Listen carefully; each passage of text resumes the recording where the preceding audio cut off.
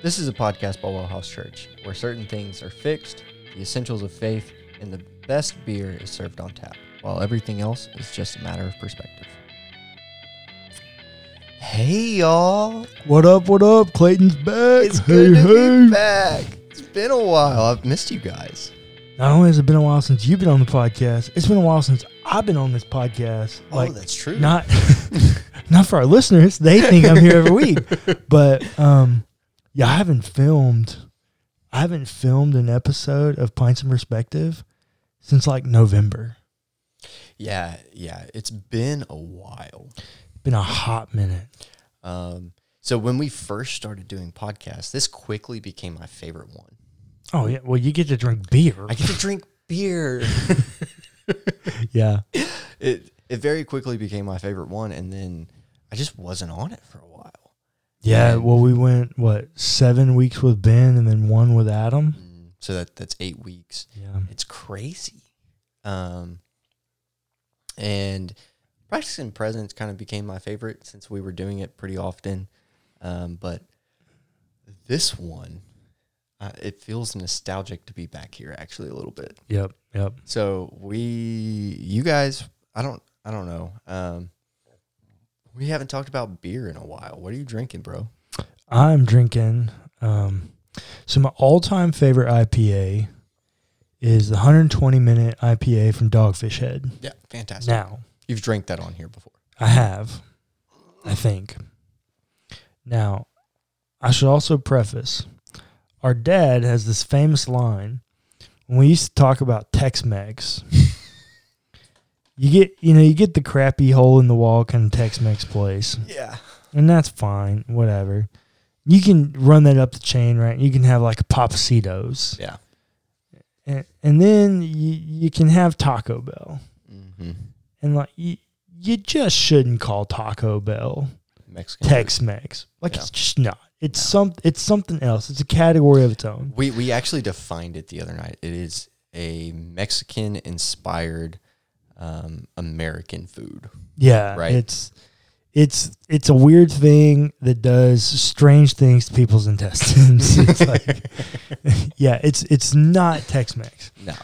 Well, in the same way that Taco Bell is not really in the same category as like Tex-Mex or authentic Mexican food, the Dogfish Head 120-minute IPA, it can't really be in the same category as like everyday beer. No. I mean, it's $40 for a 4-pack. While it has characteristics that are of quintessential IPAs, it is also very different in and of itself.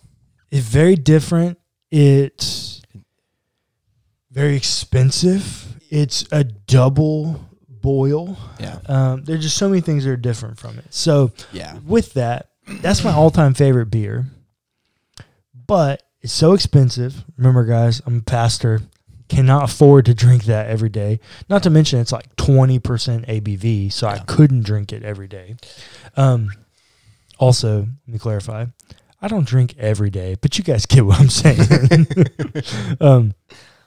So my kind of like everyday thing that I could afford to drink when I drink is the Texas Winter IPA from St. Arnold's Brewing. I happen to have it because we are in winter. Yeah. But unfortunately, it is a seasonal, and I only get it occasionally. It is fantastic. It's got like this grapefruit adjunct. That's exactly right. It has a grapefruit adjunct. And it's fantastic. But Yep, it's really solid. so what I'm drinking is a beer from one of my favorite breweries. Real ale. Real Ale. Yep. They have one that is it's blood and orange, or it's like blood orange, right?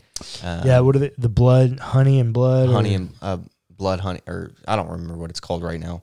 Or is that the one they have Revolver in the title? Yeah, well, so yes. Blood Honey Revolver It's or of their something? Revolver Yeah. line, sort of. I'm not a huge fan. They do some things, but overall. This one, though, is fantastic. We are no longer in Oktoberfest, but because I hoard things, I like to keep Oktoberfest around year long. How are you going to do that in the trailer? I don't know. Underbody storage? Maybe, but like I don't want to risk it getting too hot in the summer. Oh, yeah. So I might keep it in my outdoor fridge. You just won't be able to keep much out there. No, but I can still keep my high life in there. I'm also a broke college student and also working for a church. So yeah, I drink cheap beer too. It's okay. Yeah. But cheers. Cheers.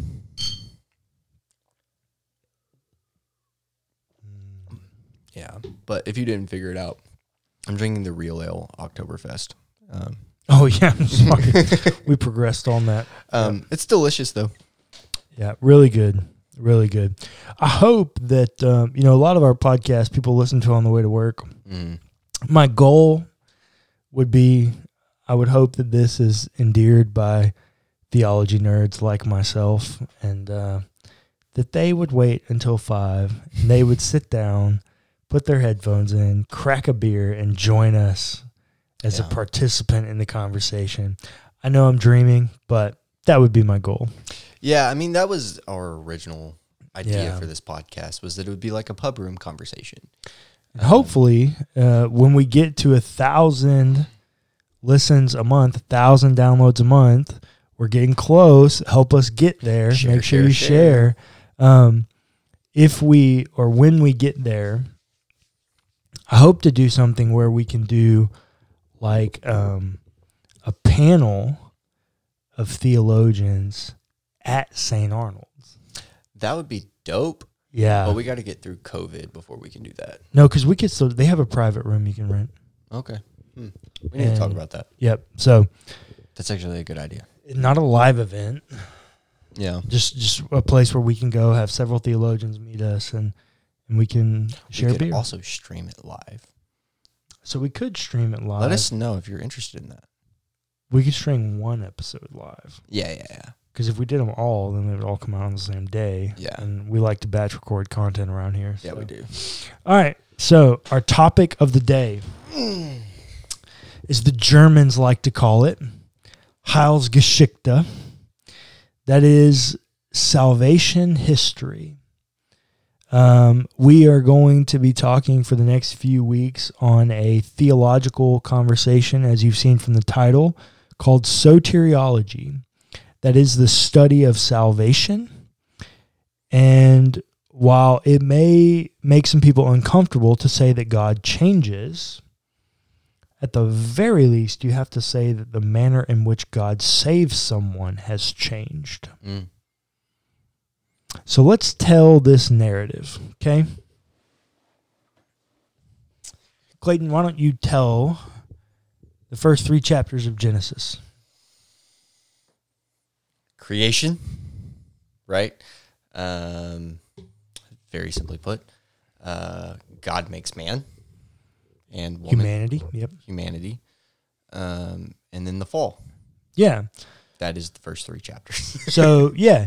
The only detail that I would point out that you didn't explicitly mention is that God creates the world so that he can have a place to be in relationship with humanity. Yeah. And that's why the fall is so significant. Right.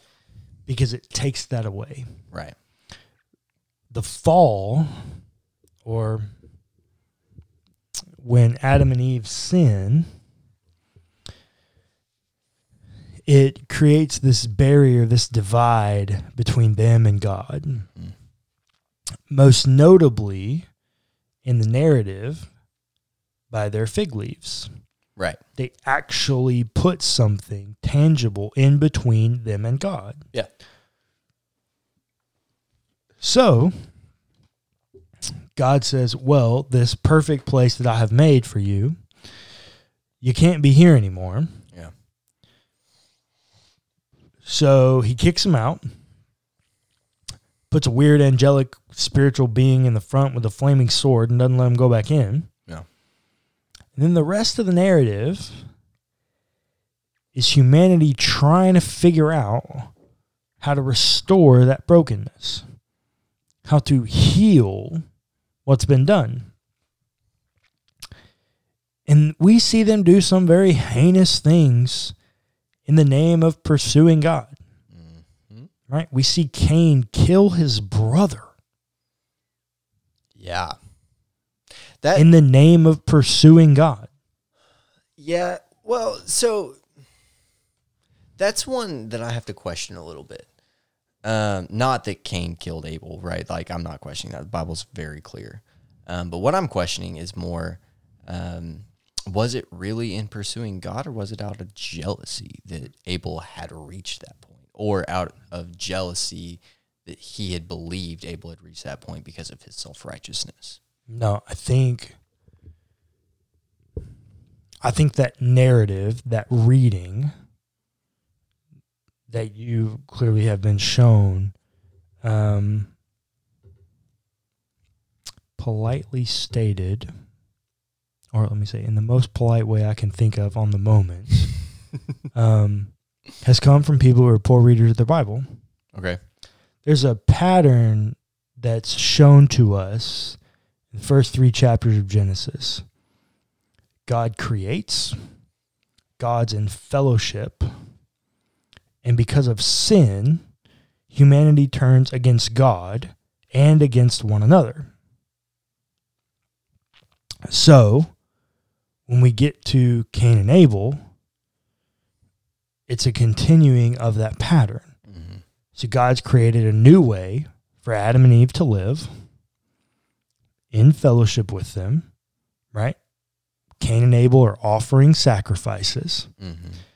But in that, Cain has turned away from God in his selfishness, right? Because he gives only grain. And in that, is upset that God receives Cain's, or receives Abel's and not his, so he kills his brother, right? That's pattern cycle number 2.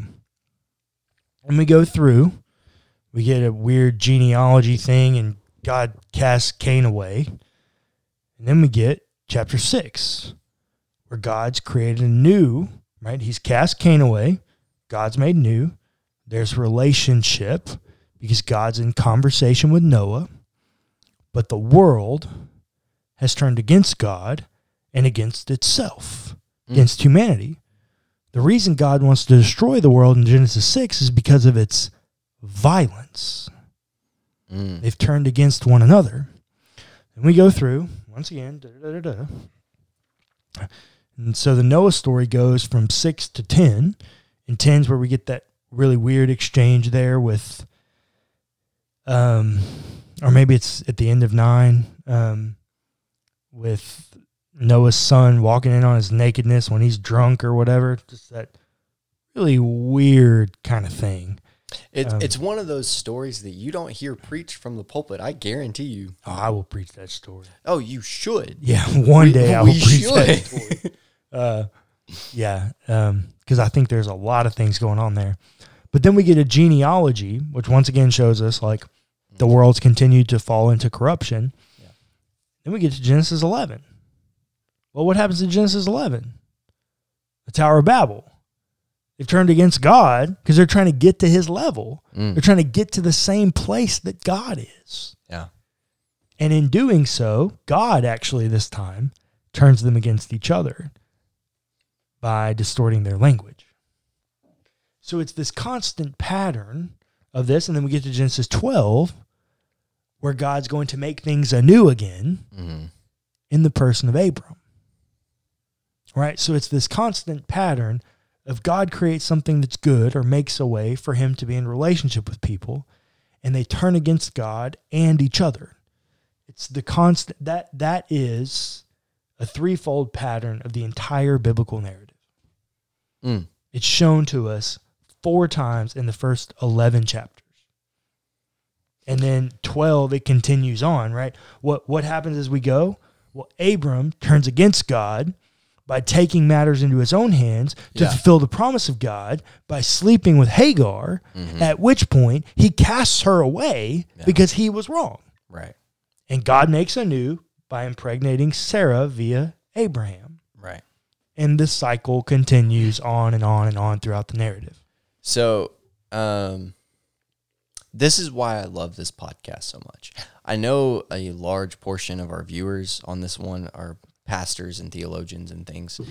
So a lot Some are for sure. Huh? Some are. Yeah. So I know That's a lot of more you guys, predominated by the Closer Look podcast, but some of them are on some here. of them are on here too. So I know some of you guys are like, yeah, this is obvious. Like, yeah, but like, we got to work this out for people like me. Yeah. Well, actually, that pattern, I don't ever want to be so hubris to say I'm the only person to come up with something. Right. Nobody's ever taught me that. Oh. That's not in a textbook I've seen anywhere. That's a pattern that I see as a narrative theologian that tries to be a good reader of their Bible, and not one-off verses or isolated narratives, but macro narratives, meta narratives of Scripture. Right. That's just a pattern that I've seen. Mm. And so, once again, I'm not saying it's original to me, but if in the next 10 years I don't see it in a book somewhere, I'm going to write the book. If the Bible Project has not done something on that yet, you should partner with. Hey, Bible Project, hit us up. Tim, John, hit me up, man. Hit us I will up. do it. I think Tim has a different idea of what's happening there in Genesis. Probably. And I will say I've had some conversation with some people, and I'm alone on this idea. But not to be rude, I'm the host of this podcast, or one of the hosts. I'm the pastor of Wellhouse Church, and so I'm going to share with you my idea of what's happening, because I think that is the foundation of salvation.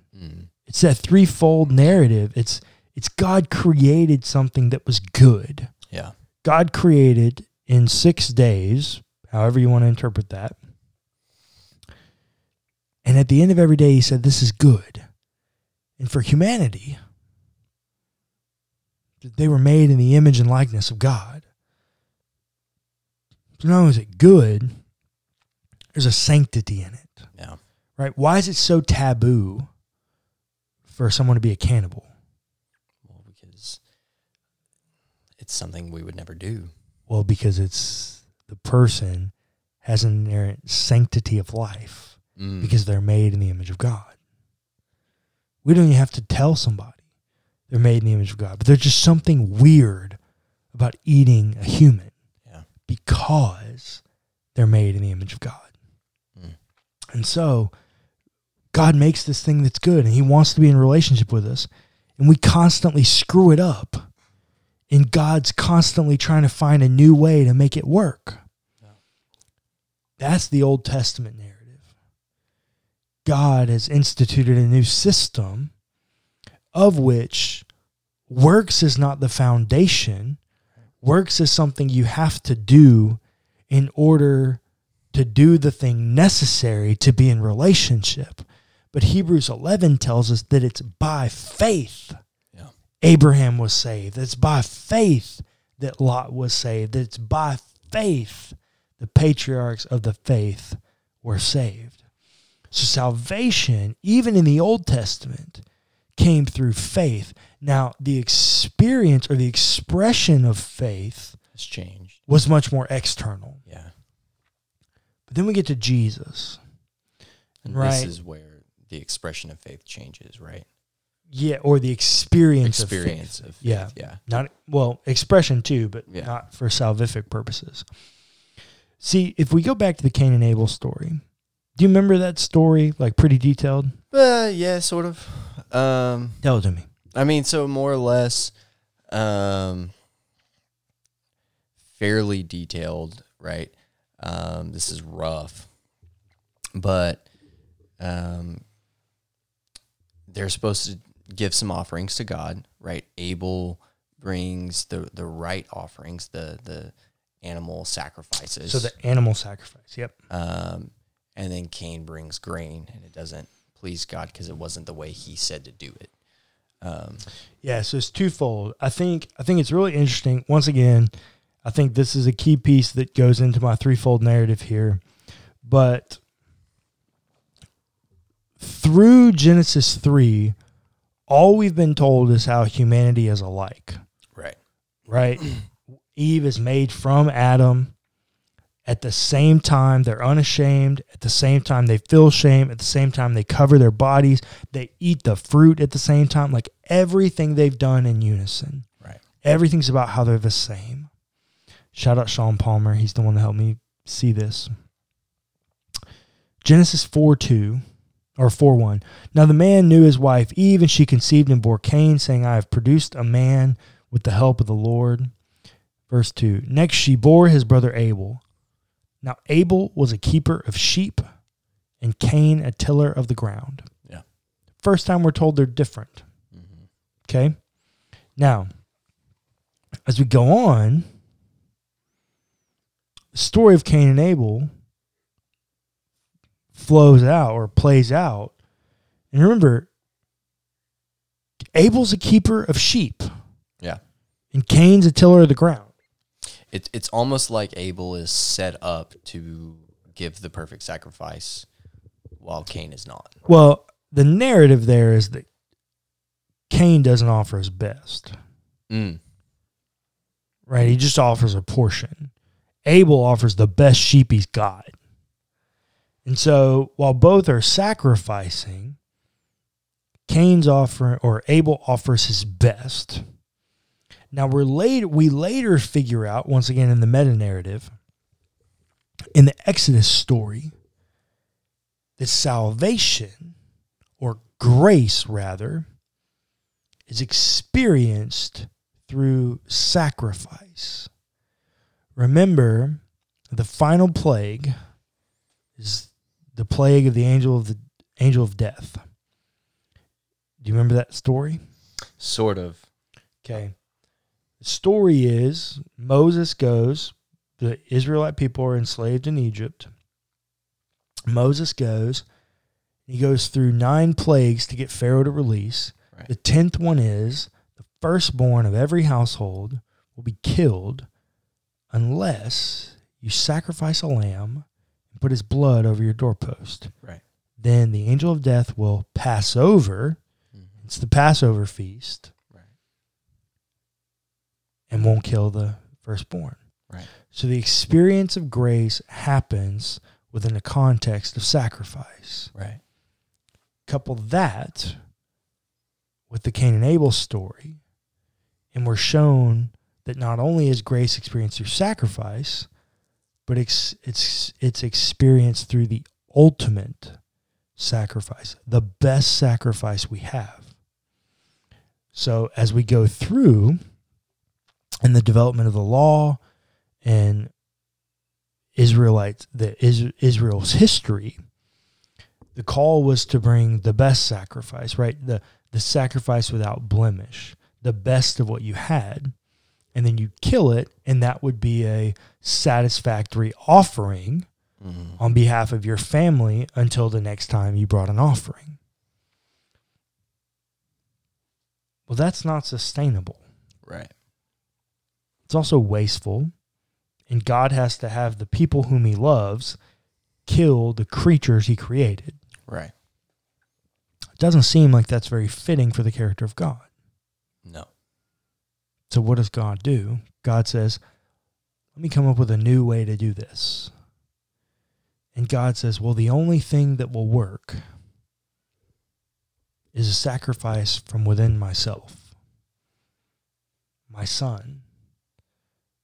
I've got an element of me that's like humanity, or else it can't be recorded that humanity's made in the image and likeness of God. Right. So there's an element of God that's like humans. What if I put myself in their shoes and I live the life that they haven't been able to live yet, and I offer myself as the final sacrifice so that my perfect blood can be a covering for all of this pattern of me making something good, me creating and making it good, and being in a place where I can be in relationship with these people, and them turning away from me and turning against one another, causing hatred and violence. What if I put myself right in the middle of it and I give myself as the ultimate sacrifice, there's no more of this, that faith is no longer experienced externally, but it's internally. And then they can turn their focus away from living an external faith through rules and laws, and they can do it through righteousness with one another. Mm. That's the story of salvation through the Bible. Now, the question that we're going to explore for the next 3 or 4 weeks is what actually happens in salvation as salvation work on the cross in the person of Jesus in 2021. Mm. What actually happened? What happened on the cross and the resurrection, right? Because once again, if salvation is offering of life, a dead person can't offer life. It's the most asinine thing I've ever heard. If someone ever shares the gospel with you and they leave out the resurrection, you should run the other way. They've missed the freaking point. Well, if you're here right now and you're listening to this, it means you probably already believe it, which means that you should have a call-in moment with this person and say, you left out a very important piece. Yeah, like, and that is the resurrection. The gospel does not matter without the resurrection.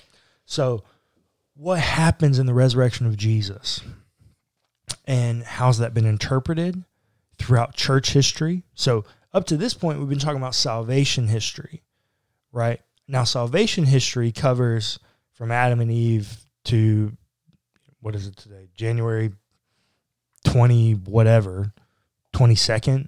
Yeah. January 22nd, 2021. But a subcategory of salvation history is the biblical narrative of salvation history. Right. That's what we've covered up to this point. The next 3 or 4 weeks, we're going to explore what salvation history is from Jesus on the cross and the end of the Bible, the end of the biblical narrative, to now. What are theologians saying? What are people saying is the experience of salvation? Because there's a lot of different ideas about what happened on the cross and the resurrection, how that's experienced, and how that's expressed. Yeah, absolutely. So if you're interested and you want to keep listening, track along and share. Frickin' share. Get us to 1K a month, and we'll do a giveaway on merch. We'll do a giveaway on merch, and we will also do the episodes with multiple theologians. If you're here, you're a Bible nerd. So share. Yep. If I'll make you a deal. If you can prove to me somehow, I'm not technologically savvy, if you can prove to me... It's such a lie. Well, I'm technologically savvy, but not in this regard, so I don't know how you could do it. But if you can prove to me that you shared this post 5 times, I'll put your name down, and the first T-shirt we launch, I'll give you a free copy. Anybody who does it. Yeah. If 100 of you do it, I'll give you a free T-shirt. Yeah. You got to be able to prove to me that you shared it 5 times, but I'll give you a free T-shirt. So we'll do it this way.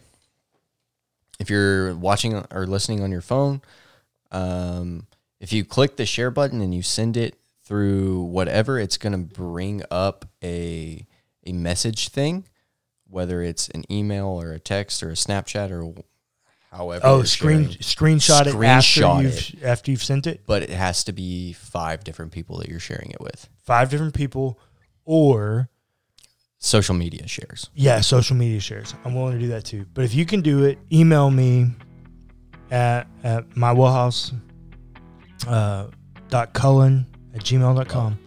Cullen at mywellhouse. Well, send it to mywellhouse.church@gmail.com. Okay, you do that 5 times. You can prove it. I'll put you down, and you'll get a free T-shirt. You'll be the first one to get a Respect Perspective T-shirt. Yep.